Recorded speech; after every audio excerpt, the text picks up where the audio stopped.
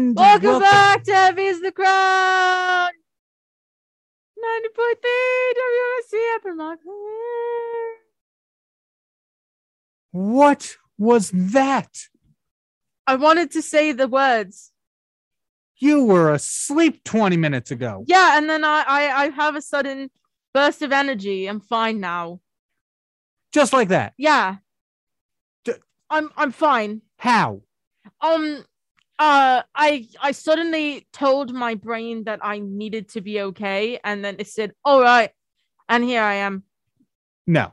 Yeah, I listened to the music that we were playing too, and I was like, oh, it's pretty good, it's pretty. So I kind of like took energy off of that. I do not understand how that happened. Yeah, it's just science. How do you go from one to the other just like that? What is the middle ground there? I'm built different. That's it. You're not, because this is the same exact thing that happened with the music. What do you mean? Did you not hear the two bands we just played? I did. Yeah. Yeah. How did Set It Off go from Heartbreaker 101 to As Good as It Gets? Granted, it was about 14 years, but how? Oh, yeah, no, I suppose a lot must have happened in those 14 years, and they no longer want to break hearts. They just want to vibe. I mean, it's not bad. Oh, no, I see. It's a totally different sound. But it's not Set It Off. No, well, it is. They just decided to go in a different direction, just like my brain decided to go in a different direction. It wanted to go to sleep, and now it's like, no, you're awake. Oh, I still don't understand that. I don't know. I'm feeling more current Set It Off right now than heartbreaking. Groovy? I feel so groovy right now because Vector. I don't even know how they made it onto this play. That new Set It Off stuff does not fit this show. You make a good point. No, they like we did Partners in Crime from them with featuring Ash Costello. Gorgeous. That fits. Love of my life. As Good as It Gets off of their album Elsewhere from 2022 doesn't. That's now. Yeah, that's now. Of course, it's now. Cool. Thank you for keeping up, Nicole. Of course. And the other band we played, that they went through a drastic shift as well. We couldn't, according to our digital marketing team, we couldn't play anything off their first two albums because nothing was clean. Oh, which is really stupid. That's frustrating. I don't understand why you need to swear in every song you write. Doesn't make you cool. I don't know. Sometimes you need to get the anger out. You did, but I don't know. There's a way to go about it. You need to get the anger out for. I didn't do the math. Many. 34 songs. Yeah. No. You can write one song that's clean. You're not. Or at least make a different version of it. Yes. Why not? Avril Lavigne did that. Yeah. During New Music February. That was pretty cool. Yeah. That was considerate. Yeah.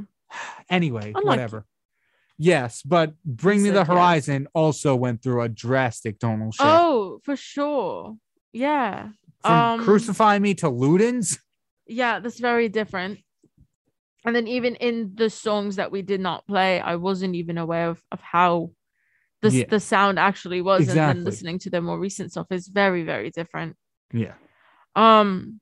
I appreciate it though. It seems like they've grown as artists and have they gone in a direction that I necessarily like. I personally am vibe with it, but that's not so this show, you know? Yeah. And it's kind of strange. See, the weird thing about the Bring Me the Horizon, especially in this theme this week, is we don't have their oldest stuff because obviously it wasn't clean. And they didn't really include their newest stuff either. Because if you don't know, they've been doing a lot of collaborations recently. Oh, yeah. With they did one with Ed Sheeran, Bad Habits. Yeah. And then they just did one with Masked Wolf, who I'm not too familiar with. But I don't know if that was an original or just a remix, I guess you would call it. But they did a song called Fallout. Yeah. I don't know why they didn't include either of those. There's another one. I think maybe it's not because it's Bringing the Horizon centric. Yeah. I believe their features on that, right?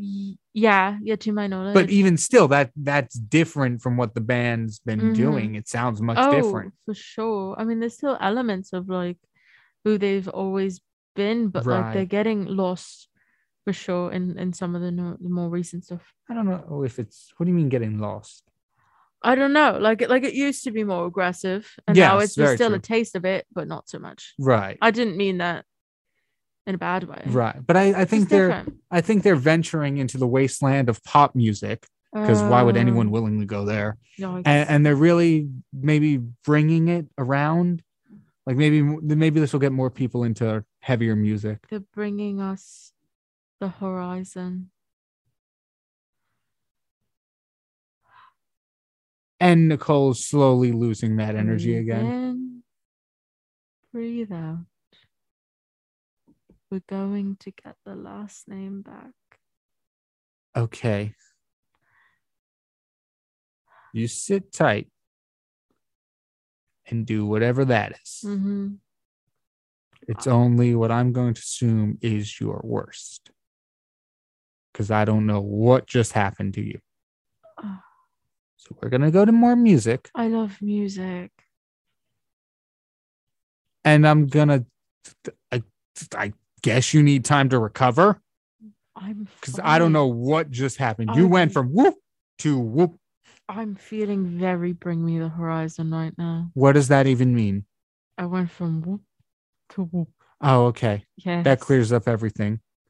Anyway, listeners, here is New Year's Day with